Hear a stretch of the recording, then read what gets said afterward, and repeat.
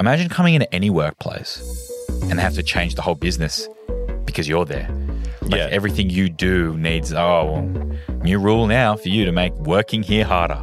Like, you're too good at your job. Yeah, surely Wilt's thinking, that's a you problem. Yeah. That's an everyone else problem. Yeah. Sorry that I'm a freak. Yeah. And the greatest to ever do it, at least in that era. Welcome back to the Basketball Forever podcast. I'm Nick Jungfer, head of editorial here. I'm with Alex Sumsky, the founder and a man who... It's dressed exactly the same. What? It's dressed exactly the same as the previous episode. Yeah, you did my job for me. Perfect. Yeah. But that's just because we're filming back-to-back episodes because you're going to be away. We are. We're grinding. Yeah. We're grinding now so that I don't have to grind for the next week. If you're watching this right now, just know that it happened all of 5 seconds after the last episode. Oh, great. And a cough. Which is why you're having some health issues. Oh, maybe. You can't do back-to-back podcasts. Is that what's happening here? Bit of Already fading. load management needed? Yeah, You don't do- I'm the Kawhi of podcasts. Yeah. Okay. So, if you're watching, you're not getting Alex's best effort. So, You're getting 75%, which is better than most people's 95. oh wow. I'm joking. Okay. That's an absolute joke. So- Nothing could be further from the truth.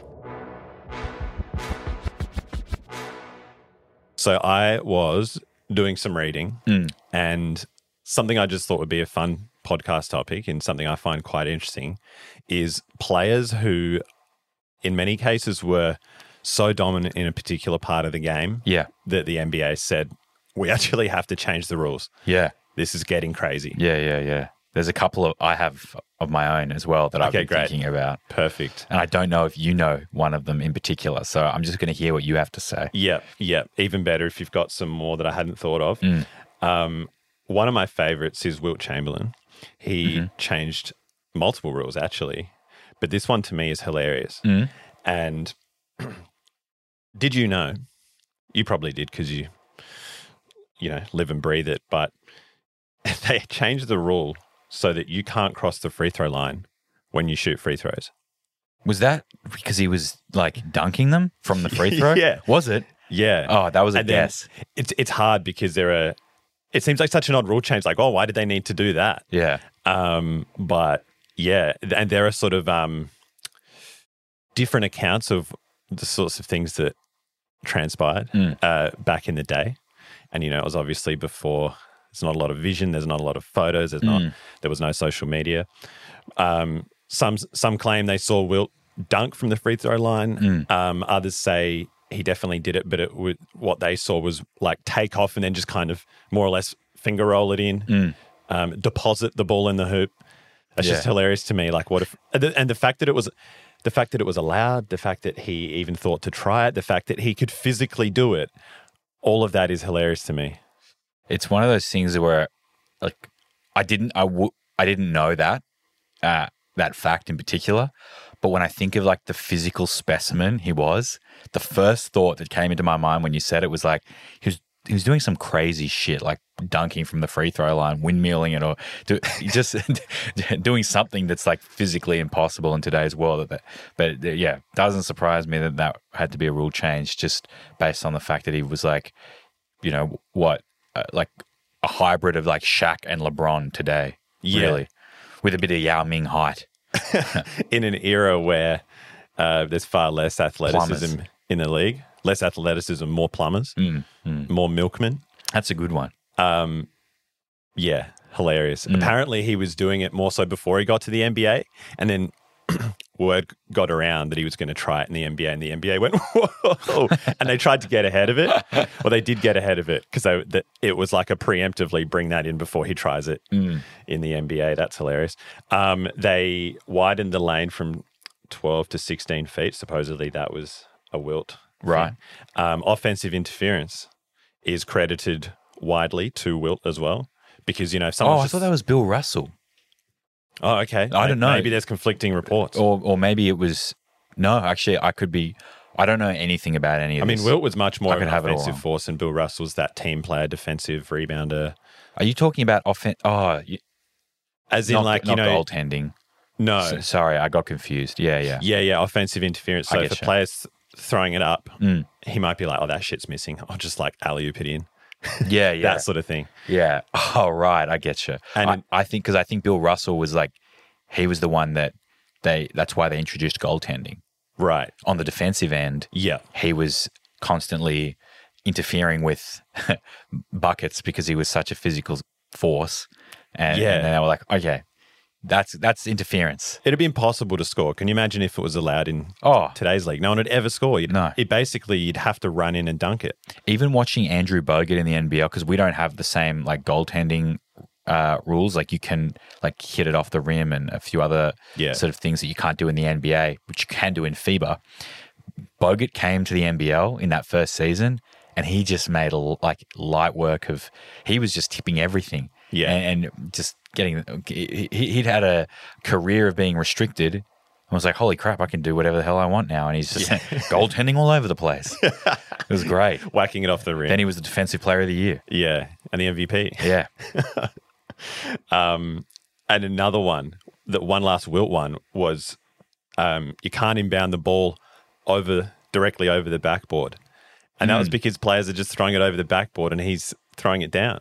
They're just throwing him lobs over the backboard. Yeah, right. I just wish wish we had vision of all of these things.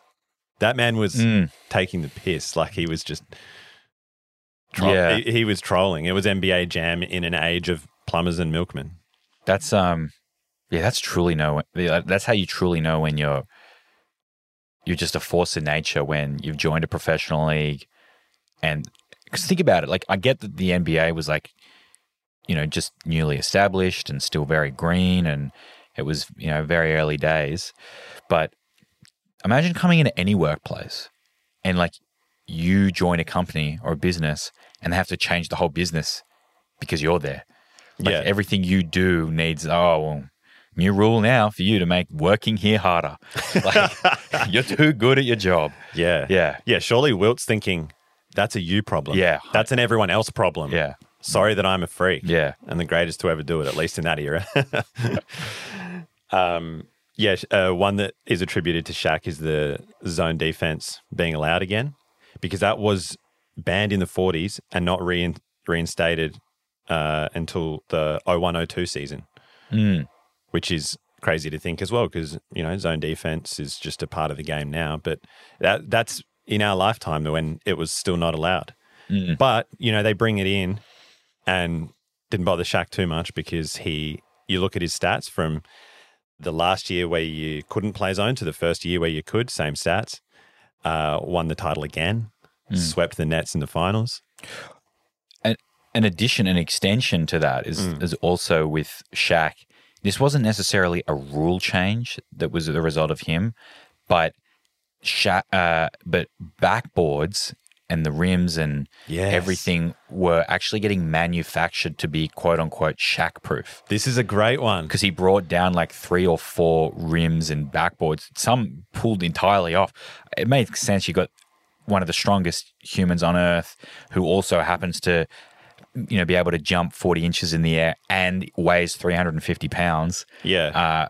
Of course, they were going to be pushed to the limits, but they actually had to change the way that they were manufactured at a factory level, but then the NBA's sort of, quality control processes and how all of that sort of happened for backboards and rims and all the extra reinforcement, they all needed to be quadruple checked to make sure that they met a Shaq level of quality assurance. It's crazy because they didn't, fair enough, it didn't cross their mind that it needed the force of, it's like dropping a fridge or a grand piano onto the top of the backboard. Yeah. They didn't quite anticipate they needed to do that. Yeah. But Phil Jackson said it was 100% because of Shaq. And just incredible to be so dominant where they're like, oh, we've got to give everyone else a hand because there's nothing we can do about this absolute specimen. Remember the rip through? So KD did this. I saw this in your notes. KD was I was looking around and I was seeing like a lot of places KD was like the guy, the kind of poster child for it. Okay. You don't remember you catch the ball on one side, you're like in that triple threat position, and the guy's got his hand, say like right in the middle, down the middle, and you sort of rip from one side to the other, and then in the same motion you go up to shoot, just to draw that foul. KD did it a bit. Kobe did it a little bit at Yeah. times, but a lot of players did it. I know. I'm not saying they're the only ones, but Well, you know who I thought really changed it? I thought it was Harden. yeah, Because that's when it felt like for me, they started really cracking down when he was able to get like, you know, he would go to the line 15 times a night and players ended up having to, you know, put their arms behind their backs when defending him because he was so conniving and cunning at he would do exploiting the system. He would do it on the drives, but wasn't it more a case of Harden was sort of, you know, he'd drive to the hoop and then He did it on shots. whatever he could do. I guess he did both. Yeah, I thought he did it. He did it at every opportunity, just everything. Hadn't they supposedly outlawed it before Harden? No, because he was making a career of it. Like at that point, that's why he was averaging 35 a game, because it's like this guy's doing something like it was like nothing we'd ever seen. I guess the way I thought of it was just those ones on the perimeter where you don't even dribble. And then you catch it and you sort of go herky jerky, and then you fouled me. Harden was in, but then Harden, Chris Paul definitely did it. Harden, I felt like he did a bit of that, but a bit of every form of trickery, didn't he? Maybe I'm misremembering. I just have a recollection of this happening when it was in that period, and then the NBA came out and said, "We're going to stop." Like letting you getting away, like the rip through is going to now be something that we're you're probably to. Right. And I was thinking back further to the guys who I originally remembered doing it, and then maybe Harden's the guy who I think he was. He just took it that step too far. It's like, this is ridiculous. We actually have to change the rule. Yeah. Yeah. My earliest memories of it were those guys. I do remember Kobe too, and it wasn't quite often enough for them to. It wasn't as egregious. As Harden. Allen Iverson, there's a couple that he's responsible for. I feel like they cracked down on the palming of the ball, because remember his crossovers were so were so hectic. They were like full blown and one style. Yeah, and it's like the hesitation of before you cross it was so full on, because it's able to be when you're palming it. It's funny because Tim Hardaway had done it. He could do it in a way that wasn't as flashy and perhaps as like explosive as Iverson, but he wasn't doing this thing where like there would be times where Iverson would have the ball facing down with his hand over it, and then like it would almost be like 180 degrees. Where the hand is fully under it. Yeah. So I can see why that became a bit of a thing, but sometimes it looks like palm. Sometimes it looks like a more traditional just carrying of the ball. But the refs decided. I mean, there was a big thing where the refs would target Iverson, and depending on what mood they were in, it was a carry or it wasn't. Yeah. You know? Again, this comes back to our previous episode, if you've listened to that, on why reffing needed to be changed for a very long time to avoid stupid issues like that. Yeah. And sort of calling things based on your emotional feelings at the time. But that was, I remember there was never any sort of like standard rule. It was always, well, it kind of just blows with the wind, doesn't it? Yeah. Yeah. I had a blow up with my wife last night, and now Iverson's getting called for everything. Well, Iverson, I don't know if you saw that stuff about like Tim Donaghy, who when he exposed how Iverson was getting treated. Yeah. I mean, this extends into like a point that I imagine you're about to make, but Iverson was really a bit of a victim of sort of institutionalized racism within the NBA. Yeah, I mean... And was the target of rule changes, not just on the court. Of course. The whole dress code thing is a really interesting one, and racially charged. It's kind of hard to pretend it wasn't. There was no element of racism there. It's rules being brought in by old white men. Yeah, and they're looking at Iverson and saying, oh, he's dressed like a thug. And it's like a black man, he's a professional. He's the MVP. He's the best, one of the best people on the planet at this sport who chooses to dress a certain way, and just because he puts on baggy jeans, he's a thug. Right. Because he's black. Right. It was crazy. Yeah. Wild, sort of subtle racism that existed in the NBA back then. It's crazy as well because it's like, okay, this has just made you, a middle-aged white man, uncomfortable. And we're going to... So what was the rule change? These are your feelings. The dress code? Yeah. Was it everyone had to wear suits?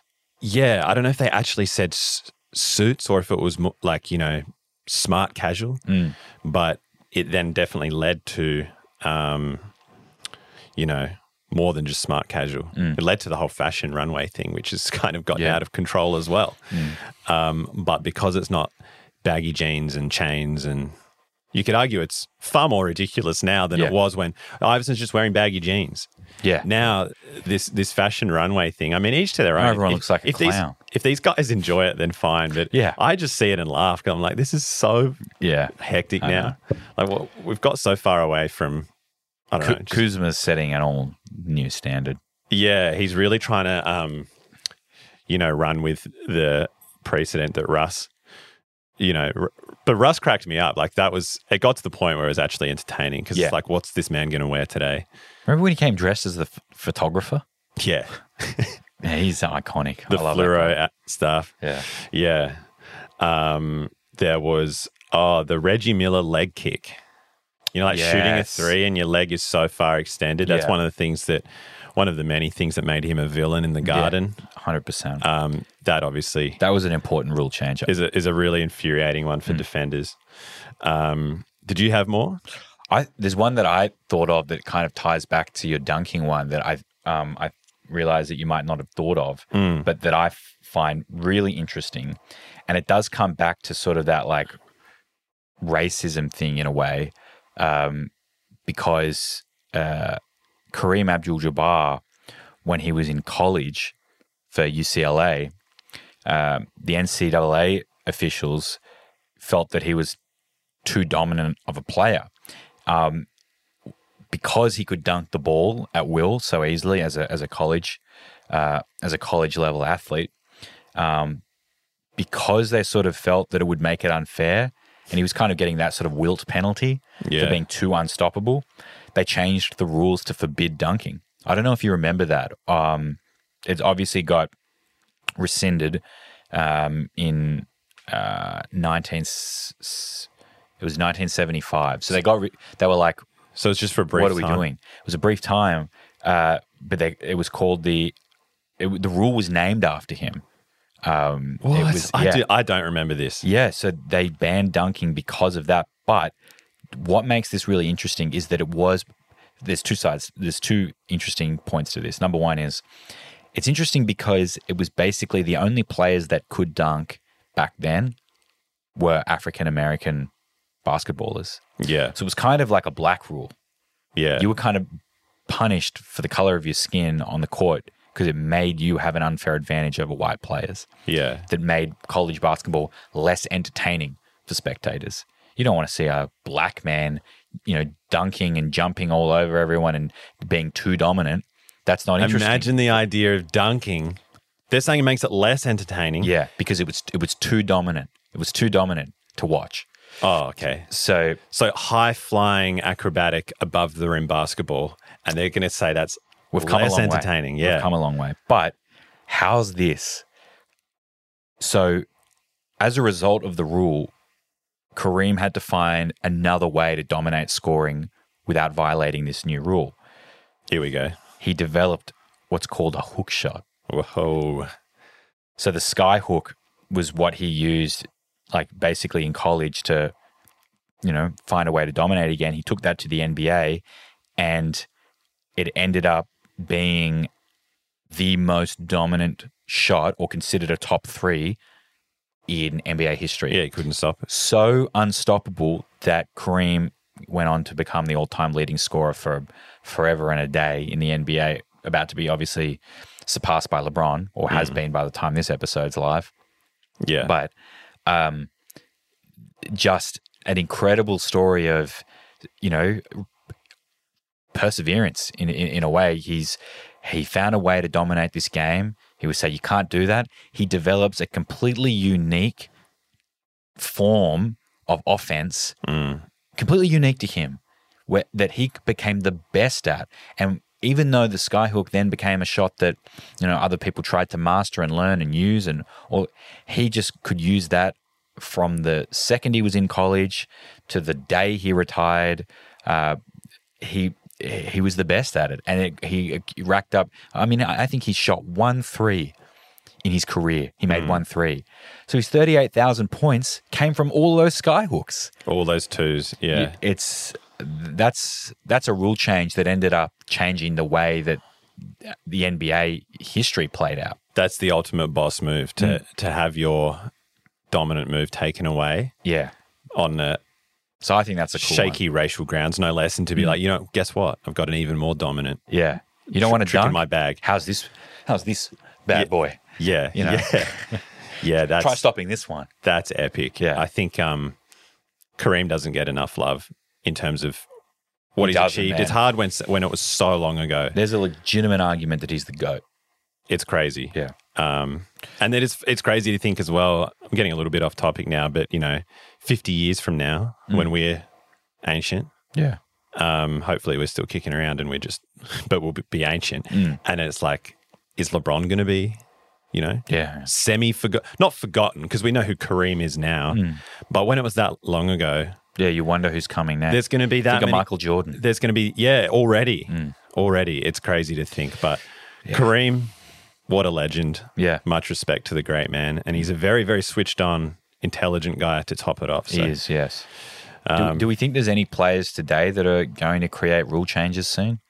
I mean, there was all that chat about them moving the 3-point line back because of Stephen Curry for a while. Steph's got to be the closest He was very close. I mean, he changed the way that the game's played, maybe not the rules per se. Yeah, but it's just as impressive, I think. They didn't have to change the rules because the game changed. Yeah. Anyway, like organically. Yeah.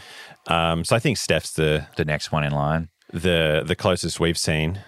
I can't wait till there's something that happens that makes, maybe it's Victor. I mean, I don't know. It's really hard to say that the game could possibly, because now it's really difficult to sort of, there's clear pathways, for dominating the game in its current form that will never be penalized, that people will just opt to. I can't really think of a way where, the league's not some brand new thing anymore. Yeah. It's very well established. I've already made so many changes. I think that any more is too much. If it was the early days, you can get away with it. If it was the current guys, but back in the earlier days of the league, then it would be Victor who you're thinking about, who's having some of those. It'd be Steph, maybe Zion or something is like the Shaq. That's true. God, imagine those guys playing in like the 40s. It'd be fun to see. Would be. I wish we had a time machine, but anyway. Well, I think that's everyone who's had a real impact on actually changing the rules of the game. Yeah. But if you think we've forgotten anyone, we probably have. There's probably more. There could well be. You didn't know about the Kareem one. No, exactly. And it does make me think, what else do I not know? So let us know. And anyone also who you think, current players who could change the game in the future or the way it's played the same way Steph has done, write in, let us know, and come back and join us again next week.